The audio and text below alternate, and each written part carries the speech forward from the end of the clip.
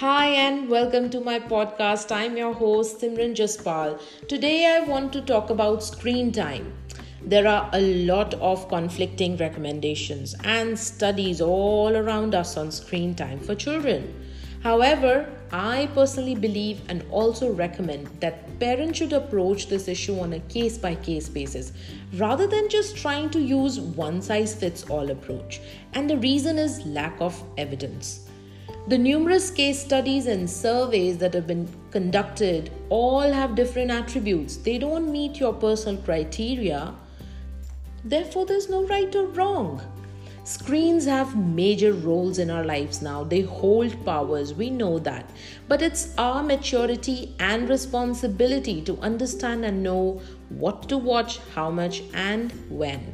With that being said, this does not hold true for children under the age of 2 years or until they start talking. Exposure to screen for children below 2 is unhealthy. And you all know, I can give you reasons. I have 3 reasons why. The first one is that it delays their speech because watching screen is only one-way communication, and at such a young age, kids need interaction with adults to understand the world around them, the emotions and feelings. They don't see the content on the screen just like we adults do. They need to understand life, to know and being able to tell what's going on the TV program they're watching. Secondly, the attention span of a child. The attention span of a child who engages in screen time at a very early age is low because of the rapid change of the images on the screen. And thirdly, early childhood is a period of rapid development, and it's a time when family lifestyle patterns can be adapted to boost health gains. And if they don't get into a healthy routine, well, there could be a lot of lifestyle problems in the future. Today, I'm here to share some tips on how you can smartly incorporate screen time. So, shall we begin? Let's do it.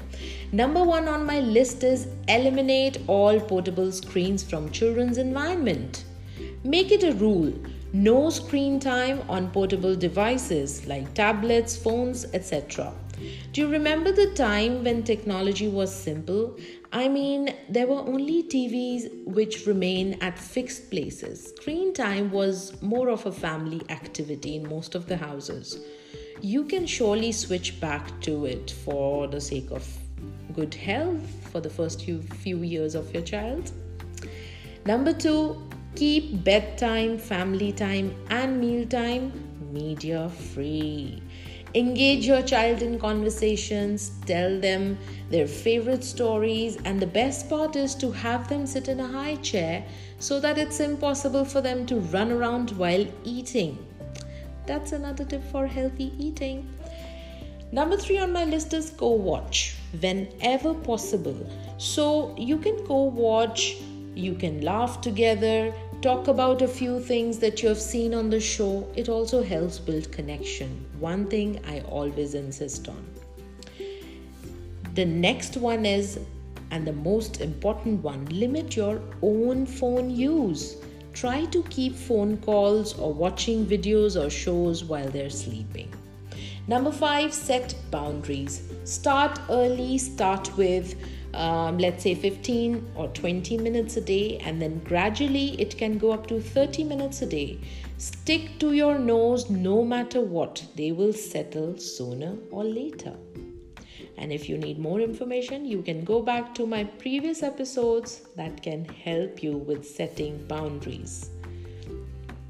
You can, or I should say, you should indulge in activities such as gardening. You can plant a seed in a small pot. It's no less than gardening in case you don't have a big garden. Swimming, it's considered as an important life skill which should be a part of every child's life. They can play in the bathtubs in case you can't take them for swimming classes. Some workout or a dance is a good way to utilize their energy. You can introduce some yoga asanas in fun way. Storytelling, role plays, meditate in front of them. They are very good imitators. Non-fire cooking is an amazing fun activity which kids enjoy. My son loves to bake cakes with me. He loves to make ice creams. It's real fun. Try it. Painting. Be MFSN and paint your heart out on the canvas. You can do as simple as vegetable printing too with small children. Do a puppet show at your comfort with finger puppets. There are many more ways you can indulge your children in. Believe me, they will enjoy anything they do with you. The kids crave attention. Give it in a positive and an energetic way, and you will thank yourself in the future. Now, before I end, I want to share a beautiful thought with you. Do you know you need a lot of patience to grow a bamboo tree? Because while nurturing it for a continuous 4 years, you don't see much progress happening. The growth of the tree is not visible. However, in the 5th year, it grows up to 8 feet tall. So, in these 4 years, you might get discouraged, disappointed. You might doubt yourself of all the hard work you're putting, yet no results. But let me tell you, what you are not seeing in these 4 years is actually the foundation and the most critical years of the growth of the tree. The tree is silently building its roots, which makes it so strong and holds it firmly through its life course. Well, I have shared my bit, now it's your turn. Share your thoughts in the comment section and thank you for listening today. Bye.